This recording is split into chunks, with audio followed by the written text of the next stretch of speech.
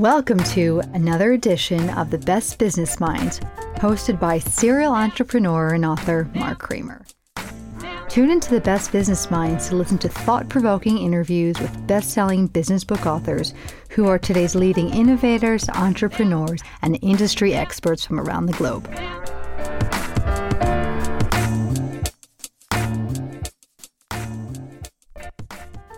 Welcome to another edition of The Best Business Minds, where we interview business leaders and academics that write thought-provoking books. I'm Mark Kramer, serial entrepreneur who consults with family businesses and entrepreneurs. This is our 110th show. Today's guest is Patrick McGinnis, author of Fear of Missing Out, which I think we all succumb to FOMO. And Patrick is the one who coined that phrase. Not many people that you'll ever meet in your life can actually say they've coined a phrase that's used globally and is in the dictionary. So Patrick, welcome. Thank you so much for having me. Oh, it's a pleasure.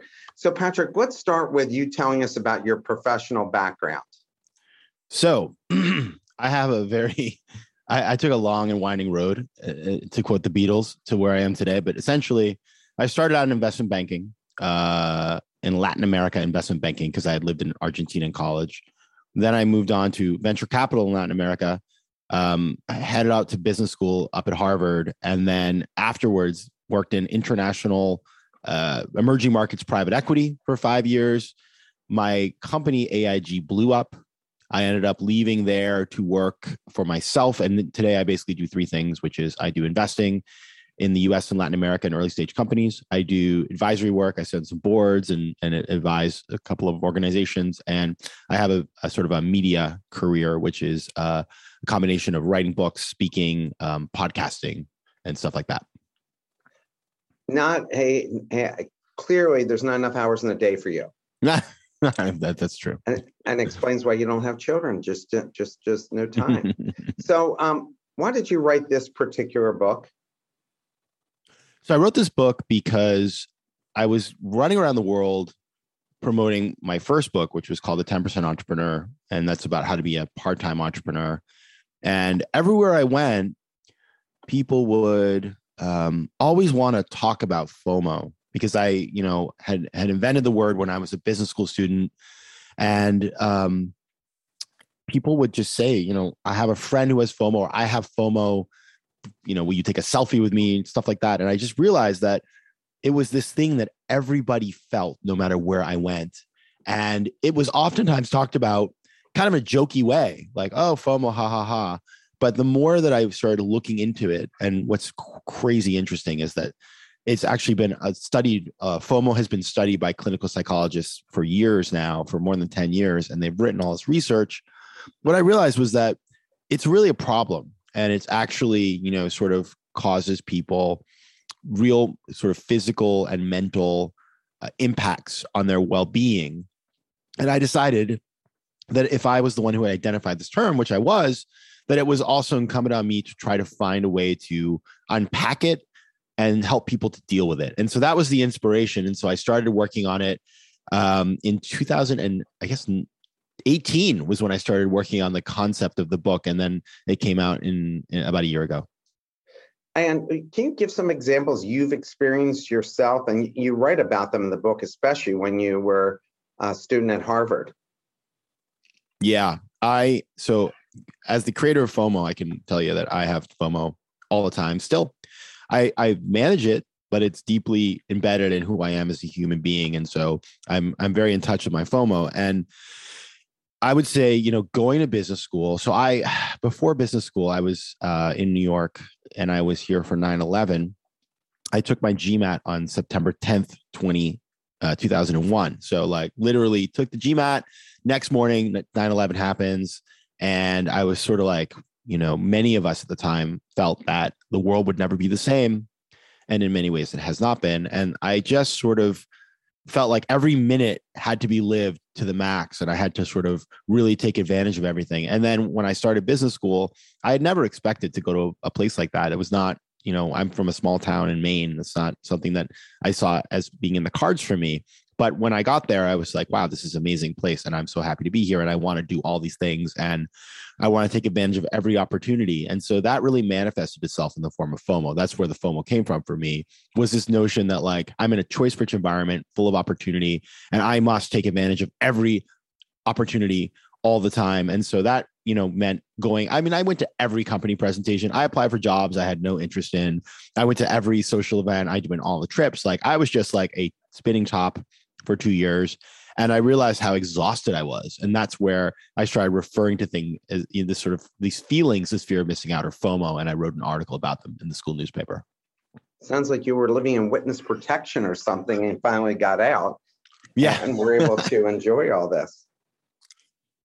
So what did your parents do?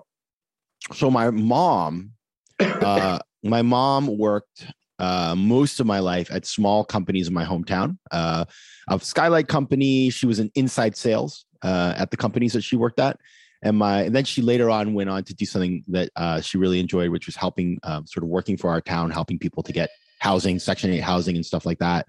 My father worked for the government. He was if you ever seen the movie, The Hunt for Red October, at the end of the movie, you remember the submarine comes up in Portsmouth, New Hampshire?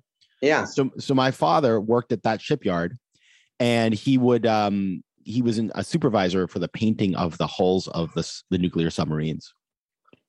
Interesting. Wow. So your parents had interesting experiences. You write about the reasons people need to feel accepted. What are they, and how can people make sure it doesn't negatively impact them? And who are they, and how do they feel about themselves? Yeah, I think, listen, we live in a world where we are deeply coded in our DNA to want to be part of the crowd, right?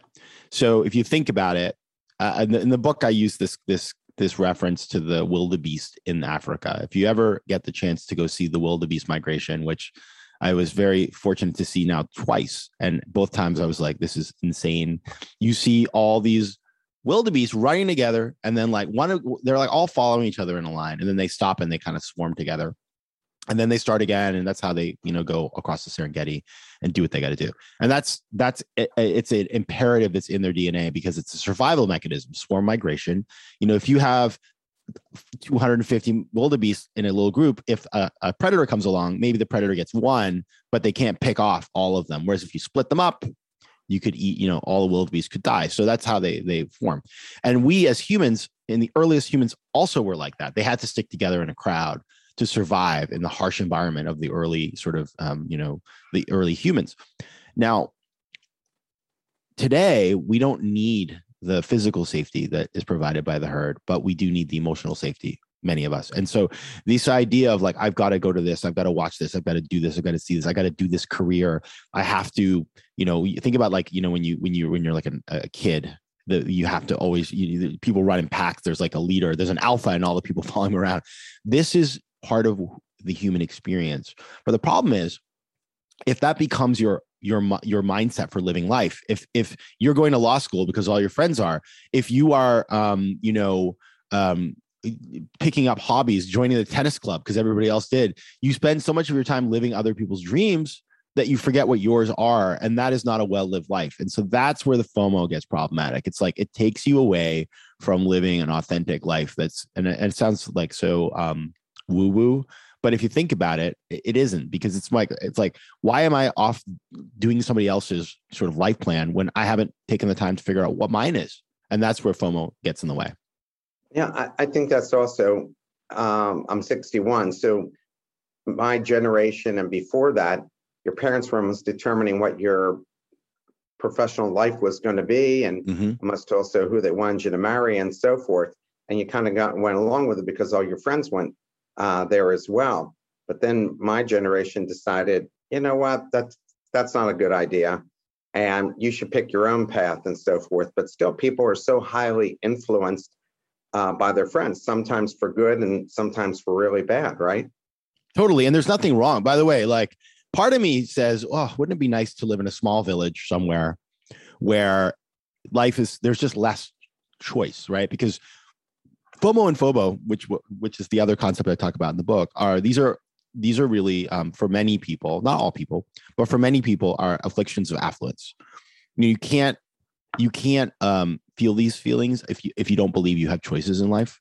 And so if you live in a town where there's 4 other people that you could marry versus if you live in a town where there's 4,000, like the problem set is different. And so there is some beauty to, like, it's like I yearned for the days when there was just like 3 channels on TV, because then like I wouldn't spend four hours trying to figure out what to watch on Netflix. Right. So there's an interesting dichotomy there about what, choice rich environments do to us.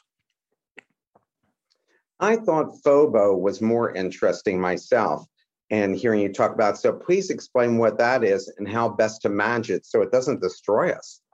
Yeah. And Brandon just put in the chat analysis paralysis, which is spot on, because FOBO, and I agree, is way more interesting to me as well, because FOBO is the thing that, like, anybody can feel FOMO, right? FOMO is the kind of thing where, like, you have a dog. Dogs have FOMO. They're waiting by the door. You have little kids who don't want to go to bed because they're like, they want to see what's going to happen. Like, you go anywhere in the world. If you have a cell phone, you can have FOMO because you're like on Instagram seeing, what's happening out there. It's very sort of widespread. And a lot of it is sort of, frankly, it can be a positive motivator. And so there's some good in the FOMO.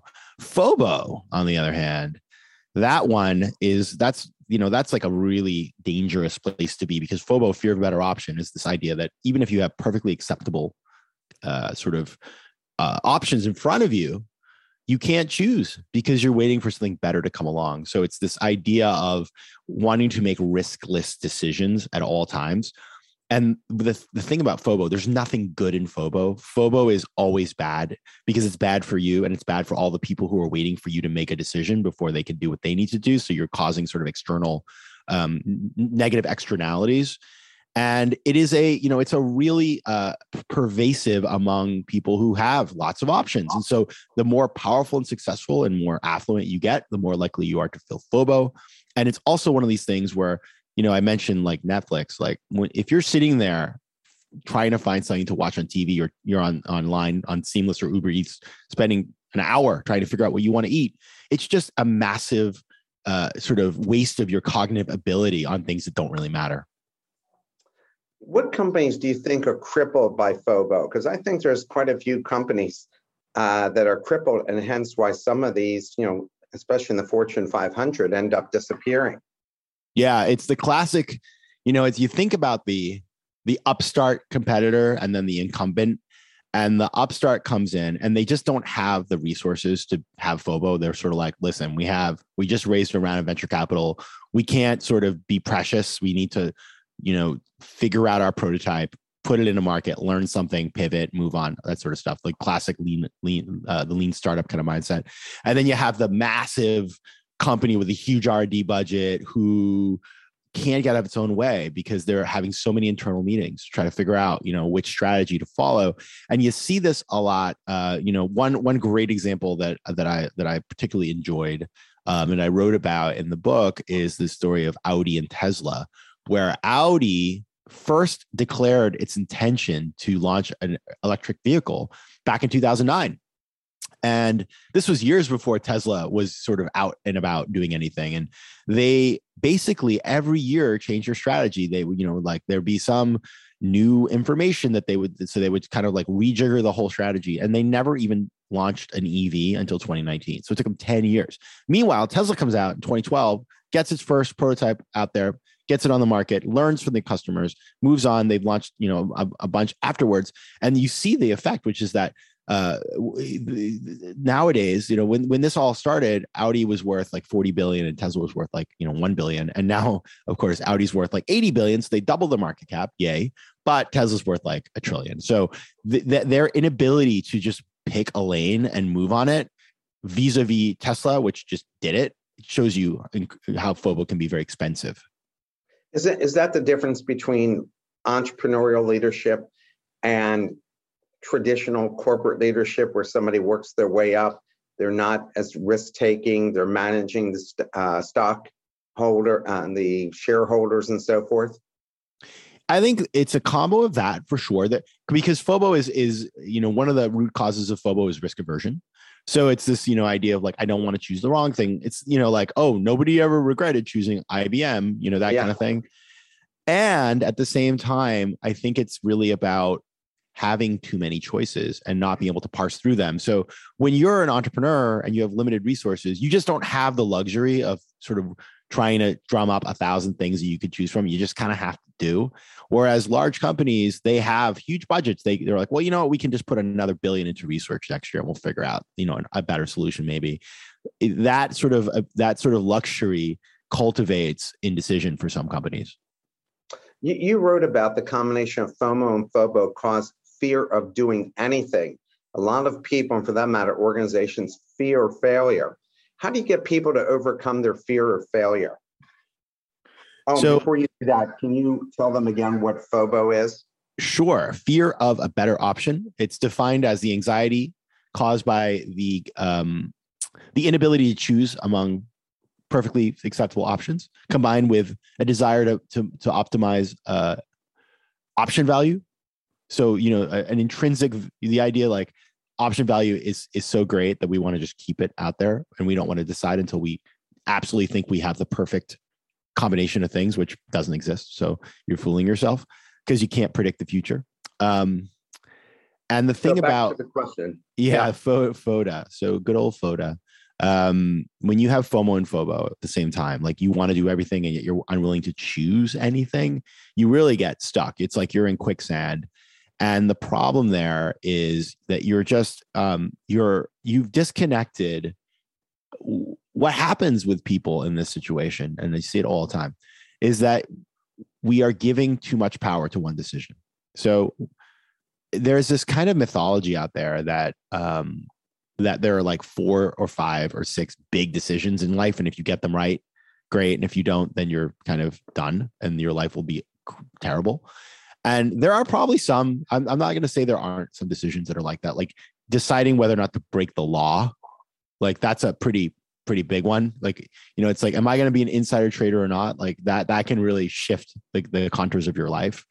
But deciding what job to take right after school or deciding what city to live in, these things are important, of course, but they're really they're like the opening bids, opening hands in a game of poker or a game of cards or something like that. They are the beginning of the game. And when you take a decision, what you're really doing is just moving forward to the next series of decisions and so on and so forth. And we make decisions all the time that are consequential in our lives. And so that is what happens with FODA, is that we have gotten to the point where we believe that this thing is so important and must be so perfect and we must do it, that we're unable to decide on anything because we want everything, but we're so afraid of choosing the wrong thing that we want nothing at the same time. And that's just a place you don't want to be in, because nobody ever said like, wow, that person was such a great leader. They never decided anything, right? Of course not. Great leaders make decisions. They have to, and they might make the wrong decision, but if they don't make a decision at all, then they can't even start playing the game. So how do you get these people, get them over their fear of failure? I yell at them. No, I don't do that. I would never yell at anybody. So I think the big thing that happens, I mean, there's a bunch of strategies, but let's just look at what's happening when you feel these fears. When you have FOMO and FOBO, you are telling yourself a story in your head. It is a story of you were the author of that story, and it is largely fictional. So let's say I'm choosing, I remember, so when I was going to business school, I got into Wharton and Harvard, and I was very thankful for that. I was like, wow, how did this happen? But then I started into the next thing is, which should I choose? And I would have sleepless nights. I remember laying in bed and thinking like, this is a very high class problem, but I can't decide between these two schools. I don't want to get it wrong. What if I go to one school and I don't like it? What if I go to the other? All that sort of stuff. Now, the vast majority of the things I was thinking about in my head were completely invented. I was imagining things that would happen in a year or two. I had no evidence that those things would happen. And so I was so stuck in this world of my own creation, this series of concerns that I had self-imposed that I really didn't, didn't focus on the tangible. And then of course I went and visited the schools and spent time there. And I realized like all the things I was worried about were sort of, they were self-imposed. And that's what happens when we have FOMO and FOBO, is that we are so up in our own head that we are no longer making decisions based on facts. We are making them based on fear. And so the way to, of course, then combat that is to stop that cycle. And there's a bunch of ways to do that. One is just sort of getting more data and getting out of your head. Another that really helps a lot of people is meditation, because you stop that sort of that negative series of cycles in your head. You can get advice from people. There's a bunch of different ways, but just knowing and being in touch with the fact that you are sort of writing this whole narrative inside your own head that's disconnected from reality is a really good starting point to recognize that you can overcome fear-based decision-making. You talked about your time at Harvard, and you've been talking about it, for most of this interview so far, how you maximized your participation, but essentially taking part in everything the school had to offer. Why did you do that, and what was the impact? I guess I'm really interested in the impact. And looking back, would you have done it differently? So what happened for me, as I mentioned, I couldn't believe I was there. I was sort of like, how did this happen to me? Because I didn't really know anybody who'd gone there, and it just seemed like a fictional place. And as an undergraduate, I remember graduating and saying, well, I got really high grades, but I didn't really meet anybody here. Like, you're supposed to make your best friends in college, and I don't think I did that. And feeling deep disappointment that I had sort of not really taken advantage of the opportunities that were presented to me in the way that I wish I had done. I'm glad I studied. That's great. But, I felt like I could have probably studied slightly less and had more social development. And so when I got into business school, having just been through 9/11, I was sort of like, I'm not doing that again. I'm going to optimize for meeting people and learning new things and exposing myself to new ideas and, rethinking everything. Like, maybe I don't want to be on Wall Street. Maybe I should work in real estate, or a hedge fund or something, which I think I would have been bad at. But anyway, so I was in this very much like I wanted to drink from the fire hose kind of thing. And I think, frankly, I'm glad I did that, because it was a really fun and exciting and mind-opening series of experiences. But what I also realized is like I lacked focus. And so it was good to do that for a period of time. But like, I think about some of my classmates who came in with much more focus, and they did really cool things. They were like, I want to work at a tech company, and they got a job at Google pre-IPO, stuff like that. Or they did the business plan competition, start a company. Like, I was way too spread to be able to do things that might have really been more impactful for me. And so that's what I kind of learned at the end. When I look back, I was like, I'm really glad I did this, but I didn't sort of invest enough time in trying to figure out why I was there and what I wanted to do with it, because I was so busy doing everything. And so that's what I would change about it. Question from the audience. Do you feel people should embrace the idea of there is joy in missing out? So the joy of missing out, JOMO, is another term that's kind of become rather popular, which is great. And I think JOMO is, I have a kind of complicated feelings about JOMO, and I'll tell you why. JOMO as a concept is great. Yes, the idea that I always think of like a person meditating on a mountaintop. They have, they're in their moment. They're not worried about, what their friend's doing. They are self-possessed and focused. So awesome. Like that is like the place we all want to go. And I strive for that in my own life. My concern with JOMO as a term is that people throw it around in a way that I think is actually quite counterproductive, because they'll be like posting on Instagram how much JOMO they have. And I want to say to them, well, if you have so much JOMO, why the hell are you telling me about it? Right? Like, just keep your JOMO to yourself. And so I think we just need to recognize that it is, it's a very helpful destination that we want to head to, but it is not, it requires a lot of work, and it's being thrown around in a way that I think is very shallow. And the other thing is that JOMO works really well for the small things in life. Like, oh, I didn't go to Firefest, I have JOMO. Like, okay, makes sense. Love that. But it's like, how about things like I didn't find fulfillment in my job, I have JOMO. But no, of course that doesn't work. So I think it's a cool idea, but oftentimes misapplied. Oh my God, my mom would never sign up for this concept of JOMO. She's always thinking about what's like the best opportunity. You're inviting her to dinner, and she can, well, I'm afraid I might miss out on this other party with the ladies and our mahjong game. So yeah, my mom's not signed up for that. Why do people get caught up with the concept of everyone else is doing something? Why shouldn't I? That's interesting. That's kind of like there was a book by Shonda Rhimes called The Year of Saying Yes, which is kind of like what I guess I was talking about earlier. It's like, I wanted to do all the things. And I think what happens is we live, we're very lucky. Obviously nothing is perfect. And we've had a couple of tough years as a planet, and probably we'll have some more. It's just challenging out there. But I think the thing is that doing things is frictionless in a way it wasn't in the past. Like, you can kind of do anything you want with the internet and technology. And so, in the old days, like, you think about a Disney movie and like Disney heroes, they have that song they sing, like the I Wish song. And it's like, it's like, if you're Belle and you want to get out of your village in Beauty and the Beast, like, it's kind of it takes a lot of work. Nowadays, people move like the next day. And so we live in a time where the level of friction to do the things we want to do is much lower. And as a result, we have many more options that we can go after. And that's the temptation, I think, is that we get we're more likely to get sucked into those kinds of things. And that's, again, it's going to be good because it's motivating, but it can be bad if you spend all your time running after things that really don't fit what you want to do.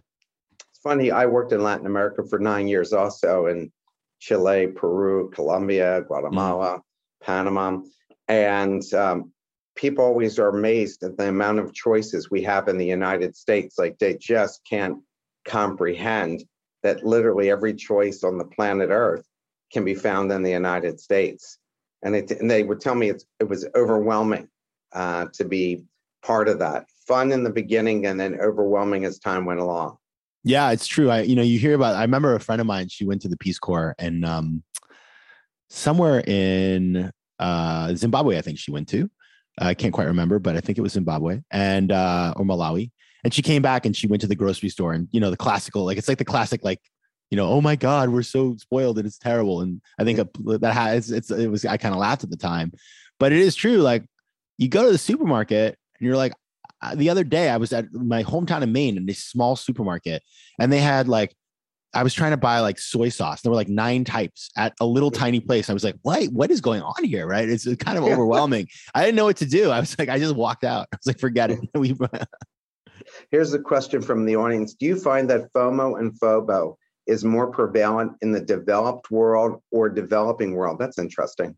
Yeah, I love that question. And for those of you who don't know me yet, or getting to know me today, I've traveled a ton. So I've been to 104 countries. And I've spent a ton of time overseas. I love traveling and spending time in different cultures.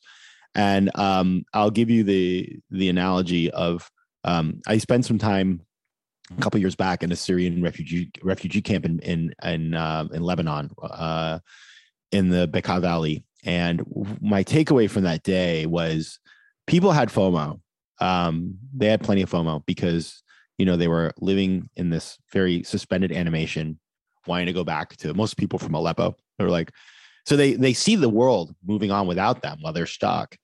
And they have cell phones. And so they're watching, they're seeing the opportunities that they can't avail themselves of because they're in this really terrible situation. So the FOMO, excuse me, you can see that. I remember talking to a young man who really wanted to be a programmer, and that's his dream, but he just couldn't, there was no place for him to learn at that point. I guess he could teach himself. So anyway, that struck me. On the FOBO side, people didn't have FOBO because they didn't have options. Unfortunately, they were stuck there waiting for the war to end so they could go home, or that they could move to another country and start their lives anew. And so I do think that that is a thing that we see. The other thing, though, is that if you live in a low information society, And I've seen this in a couple different places. One was in Turkmenistan, where there's just like the internet's sort of like very regulated. There's no social media. So people just don't see a lot of things that trigger FOMO. They're not getting the sort of information from people that are bragging online, or they're not learning about opportunities they could go after. They have less FOMO. And I think also in highly religious societies where people are deeply faithful, and they're focused on like, I know what I want. I'm like focused on, these things, family or whatever. There can be a social dynamic there as well. So there's definitely social and other sort of factors, but I would generally say that in developing countries, there is less FOMO just because there's less sort of, there's less that people can choose between, and that can be good and it can be bad. And another question from the audience: could you also explain how collectivist versus individual societies are affected by FOMO and FOBO? I know you touch on it in the book.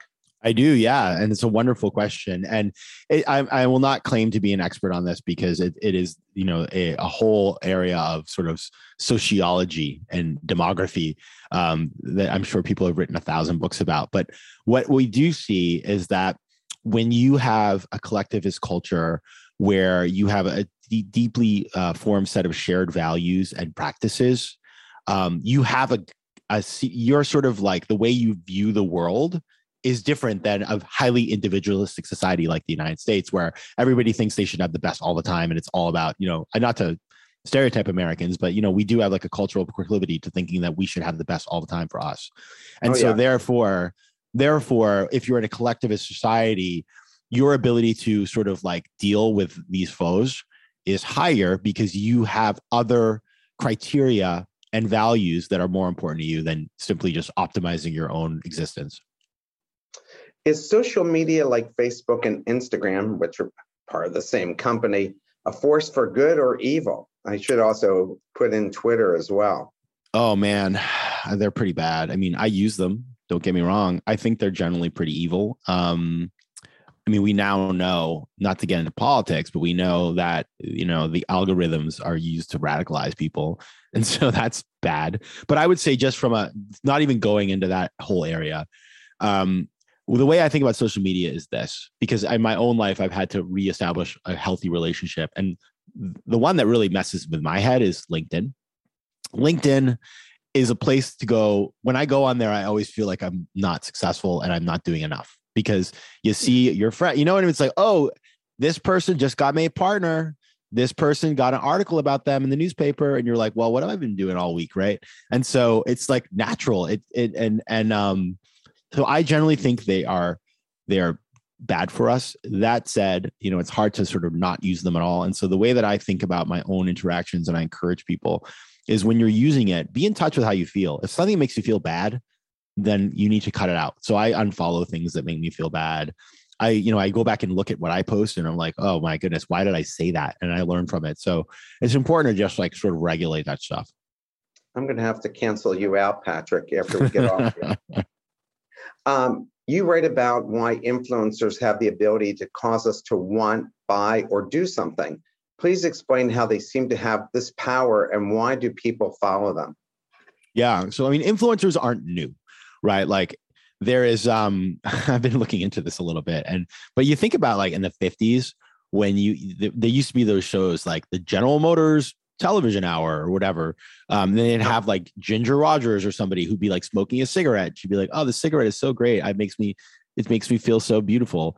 And, that was like the early days of influencing. It's like people using their fame to convince us that we should do what they do.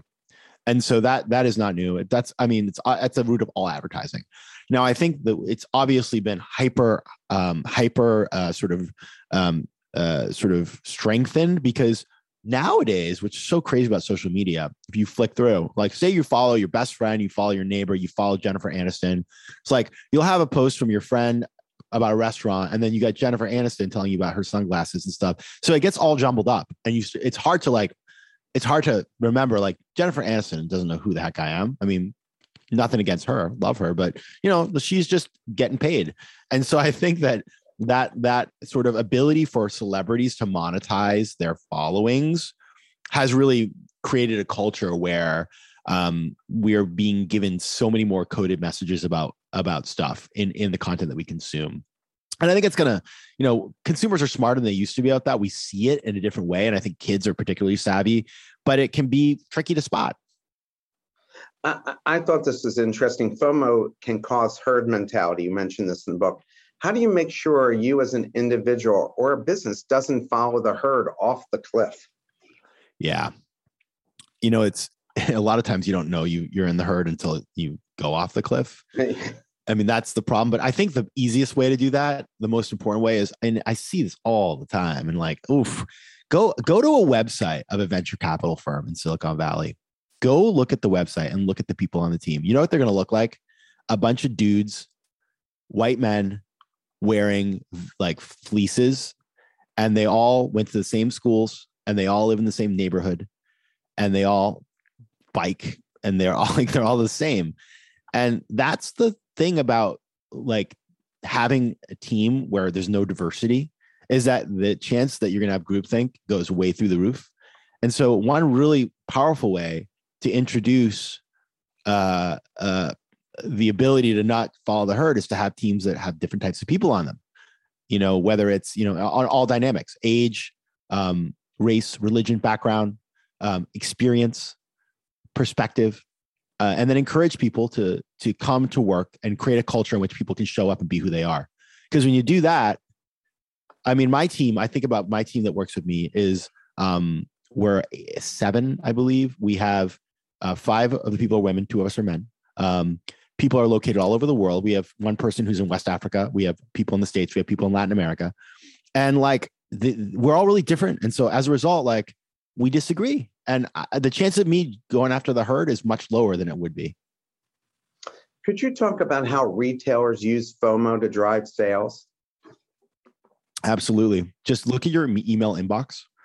The amount of emails that will say, don't miss out, one day only, that kind of stuff. Like these, it's incredible. Once you know how this stuff is used, and maybe you've spotted it, maybe you haven't yet, but you will, just read any offer. Like, it's really crazy. If you buy like a plane ticket on Expedia, they always say like 3 seats left.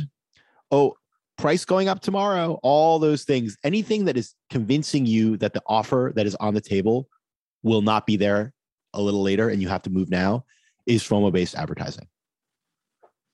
Do leaders use FOMO and FOBO to motivate people internally? Have you seen that?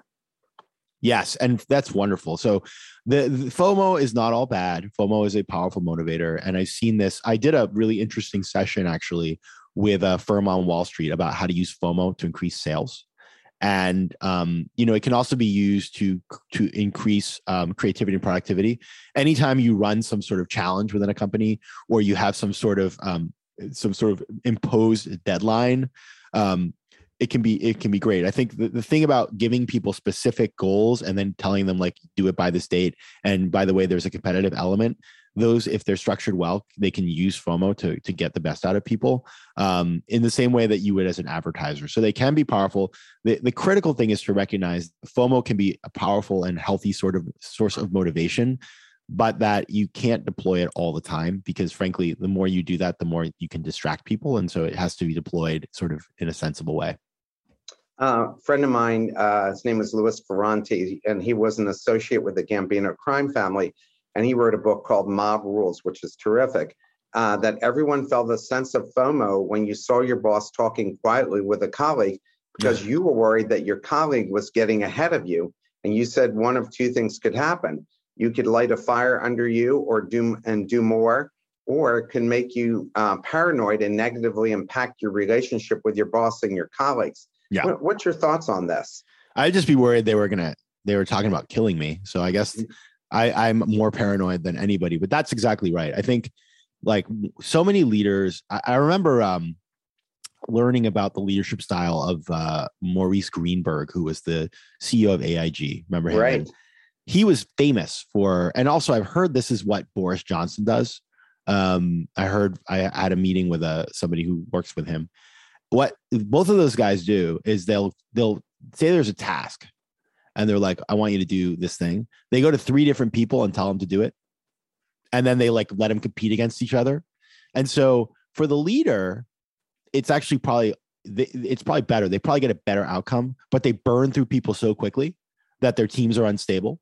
And I think that's exactly right. Like you get to the point where you're burning people out because you're causing all this stress for them, and it's demotivating. And so while you may as a leader get the thing you want in the short term, in the long term, you're not building a culture that's sustainable.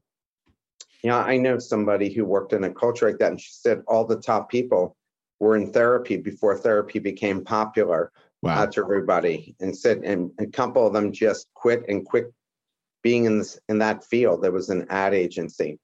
Do you think that, a question from the audience, do you think the narrative of finding your passion exacerbates FOMO and FOBO? 100%. And I remember I was an early member of WeWork. I was in the second ever WeWork, and they were like, they plastered everything on everything. Do what you love. Do what you love. And I was sort of like, I remember that I classify that as entrepreneurship porn. It's this notion, you know what I mean? It's different than porn entrepreneurship, by the way, just for those of you who were wondering. I can't ascribe to either of them, but what I think happens is we're sold this bill of goods that like some people just have, like they do what they love all the time, and it's so great, and the rest of us haven't found that yet, and therefore we are incomplete. And as somebody who has found the thing that he's meant to do, and I really truly enjoy what I do, like I still, it's 20% of it is what really lights me up. The other 80% is work, and I don't mind. I'm happy to do it, but I think we are very lucky if we can find things that make us happy for 20% of the time, and then the rest is supporting those things, and this notion that somehow we all can just discover what we want. The reality is that like we all need to make money to live, right? And if you do that and you find meaning in the work you do and you're able to do some things that you love, like that's a pretty good place to end up. You had an interesting story about how Pepsi was worried about missing out on a significant piece of history, showing how FOMO can result in a disaster. Please tell that story and what companies, especially marketers, learn from it. Yeah, the old Crystal Pepsi.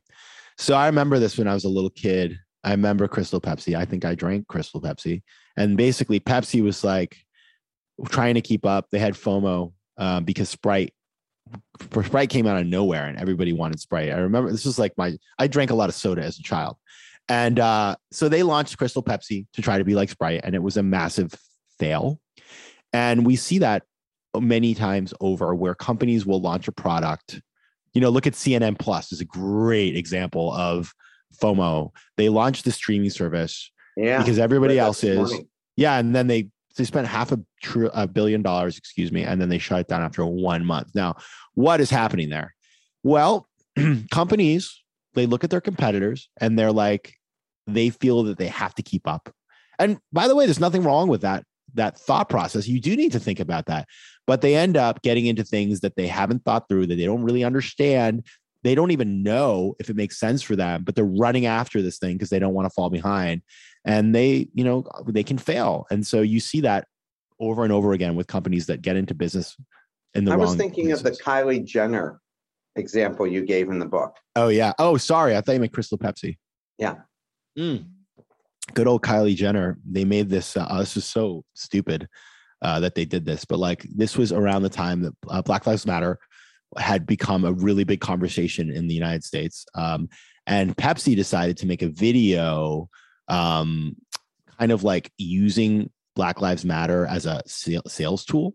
And they had this like protest that was meant to look like a Black Lives Matter protest, but was like more Kendall Jenner. Sorry. We won't. Yeah. I can't tell them apart at this point. But they're just all really rich apparently. But they use this iconography of Black Lives Matter to try to sell Pepsi. And they made this video that landed like a thud because people were offended by the fact that they were using legitimate protests and a really important social movement to try to create FOMO for people to buy a soda. And it was roundly mocked, and it was taken down within 24 hours. And Pepsi apologized, and Kendall apologized, and it was bad. And so what I said in the book, and I obviously believe, is that you cannot sort of like when you're communicating with clients or customers, like just trying to like take popular culture and then adapt it to your needs, especially when it's something that's like, important and it's about like people's lives, that they wanted to be part of the movement, but they did it in a way that was completely inauthentic. There are times we get lucky and have multiple excellent options, especially when it comes to hiring people, selecting a strategic partner, or picking one product to develop over another. What's your recommended methodology, which you talk about solving this problem in the book, for making the best possible choice, or at least one that doesn't leave you with a significant regret? Yeah. So the thing that's crazy about all of this stuff is that, Barry Schwartz writes about this in The Paradox of Choice, which is a wonderful book. And he talks about the fact that the research shows us that people who are maximizers, meaning the people who do tons of work and research endlessly, they end up making actually better choices. Like, if you were to measure out, their choices are better. They spend a ton of time on it. But they are less satisfied than people who just sort of like what are called satisficers, who choose what's good enough.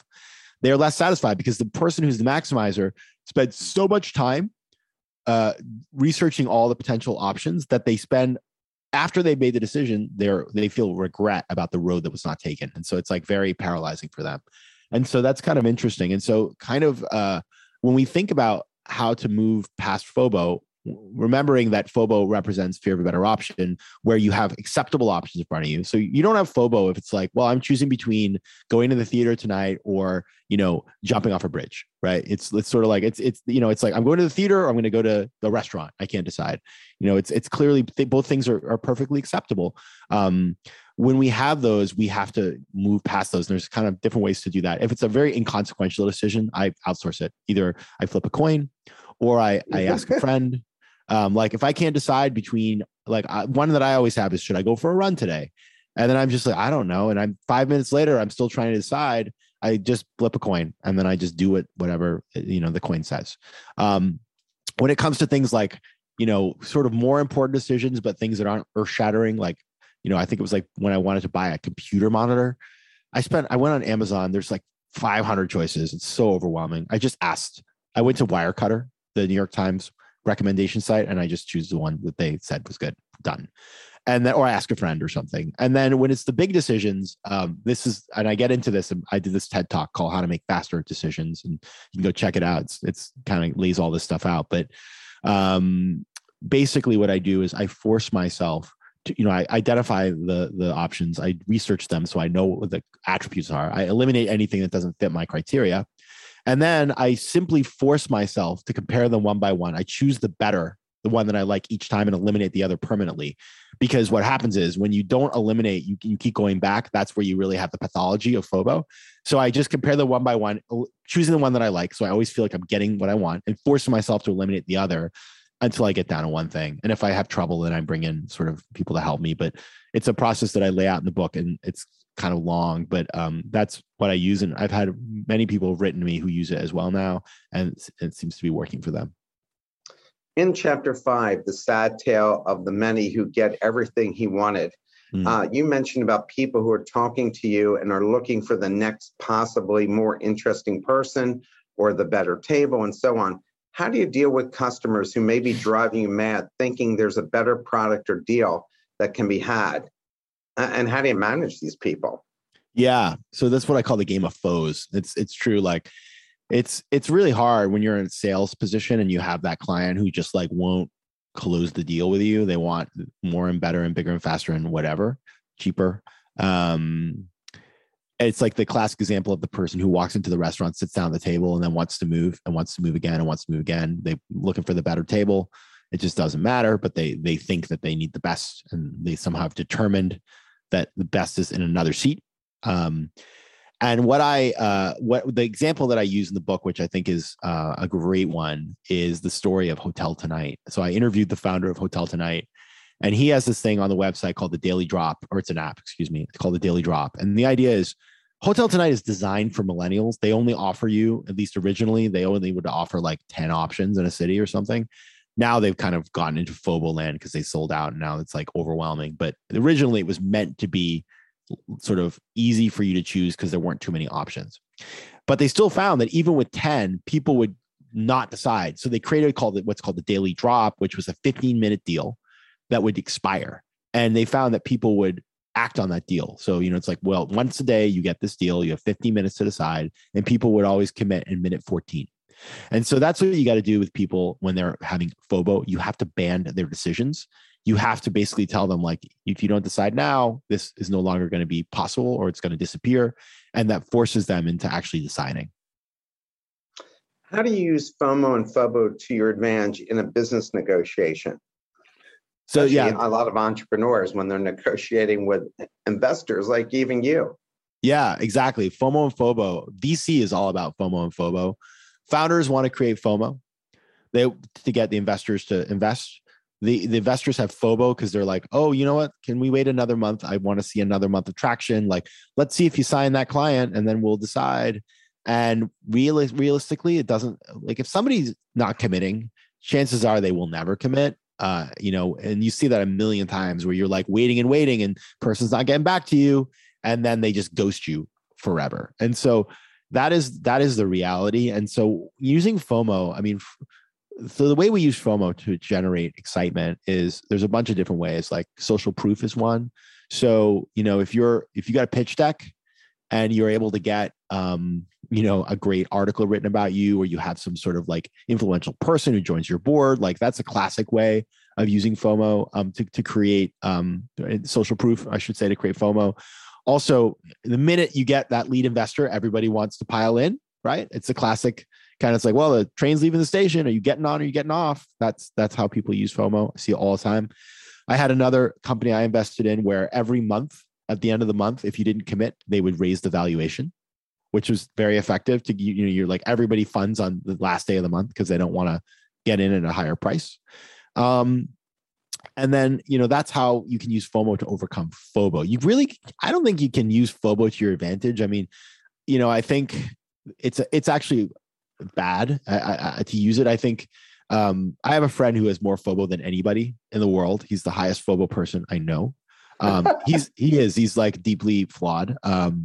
It's a long story I won't get into, but this person is an extraordinary negotiator, actually, because this person is able to, they hold out on every deal they ever do. But the problem is that nobody likes the person or respects them, and they think that this person is not trustworthy. And so, maybe you win in the short term, but nobody wants to work with you in the long term. Is that person successful? Yeah, it depends on how you define success.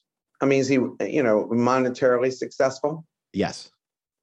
And so this methodology he uses has worked well for him. It's had terrible secondary effects. Money, yes, but other things just are very disastrous. In terms of relationships with people. And other things too. I can't get into it because now. Sure. I shouldn't even got into this, but like, think about, I'll give you an example. Think about Donald Trump. Yes. Very hard negotiator. Yeah, he has a lot of money, I guess. But like, and I guess some people love him, but like, he's broken the law. Maybe he hasn't paid for it yet, but he may do someday. So like, is he the kind of person you aspire to be like in business? I don't. That's how I think. Not to get political. I just got super political, but No. Yeah. He has a methodology, and other people have done it too, where they pay half up front. And then when you complete the job, they're like, I'm taking a 50% discount. And even though you've known they've done that to other people, you just don't believe it will happen to you. And then it happens to you, and you just like, but you knew that was going to happen. So that's always interesting. My last question here is, what is the one piece of advice you would give everyone based on your personal experiences, ranging from, visiting refugee camps, which you talked about today in Lebanon, to your professional success and how to manage FOMO and FOBO so it doesn't take the joy out of your life? Yeah. So what I do, which has been highly effective for me and for many other people, it's really kind of back to my first book, The 10% Entrepreneur. And the idea is that, I'm a total FOMO sapiens. I have FOMO all the time. I know that. And so I listen to my FOMO.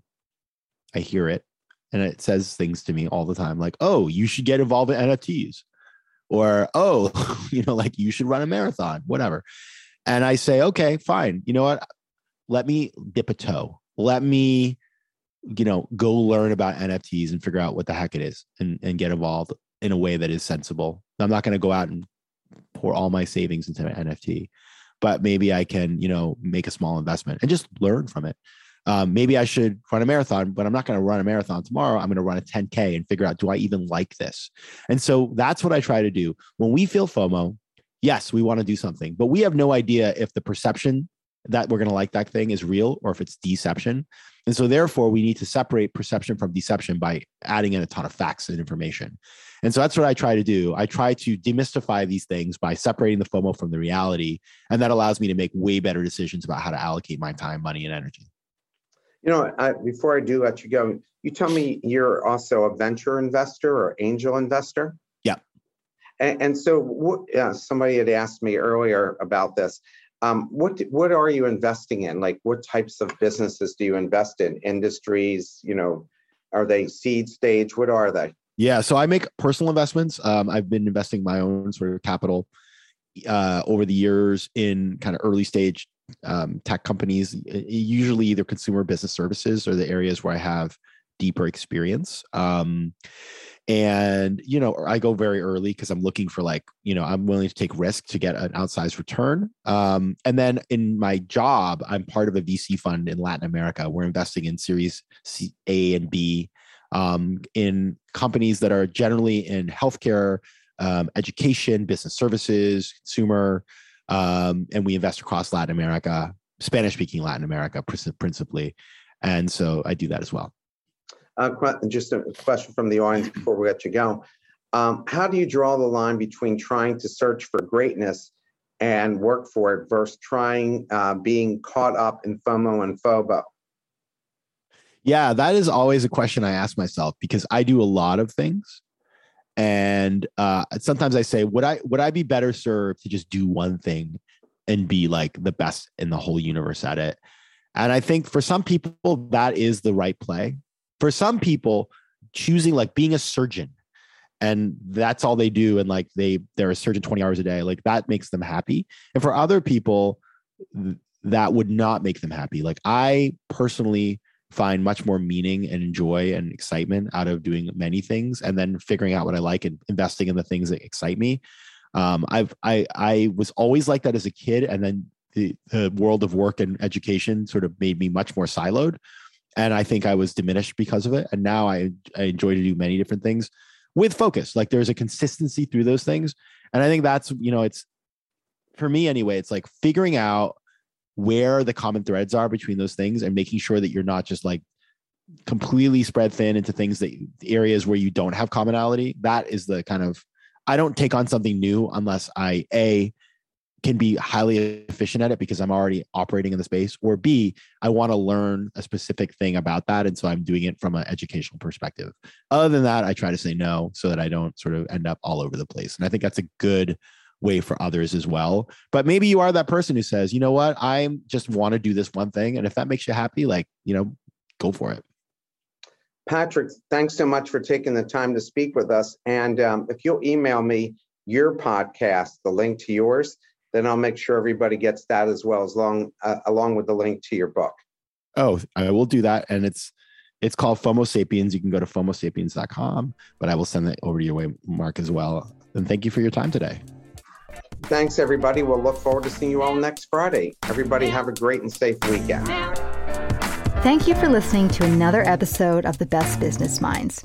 Tune in every Friday at 12 p.m. Eastern Time for our live recordings. Go to www.thebestbusinessminds.com for more information and follow us on LinkedIn and Twitter to be kept up to date with our upcoming guests and other bonus material. See you next time.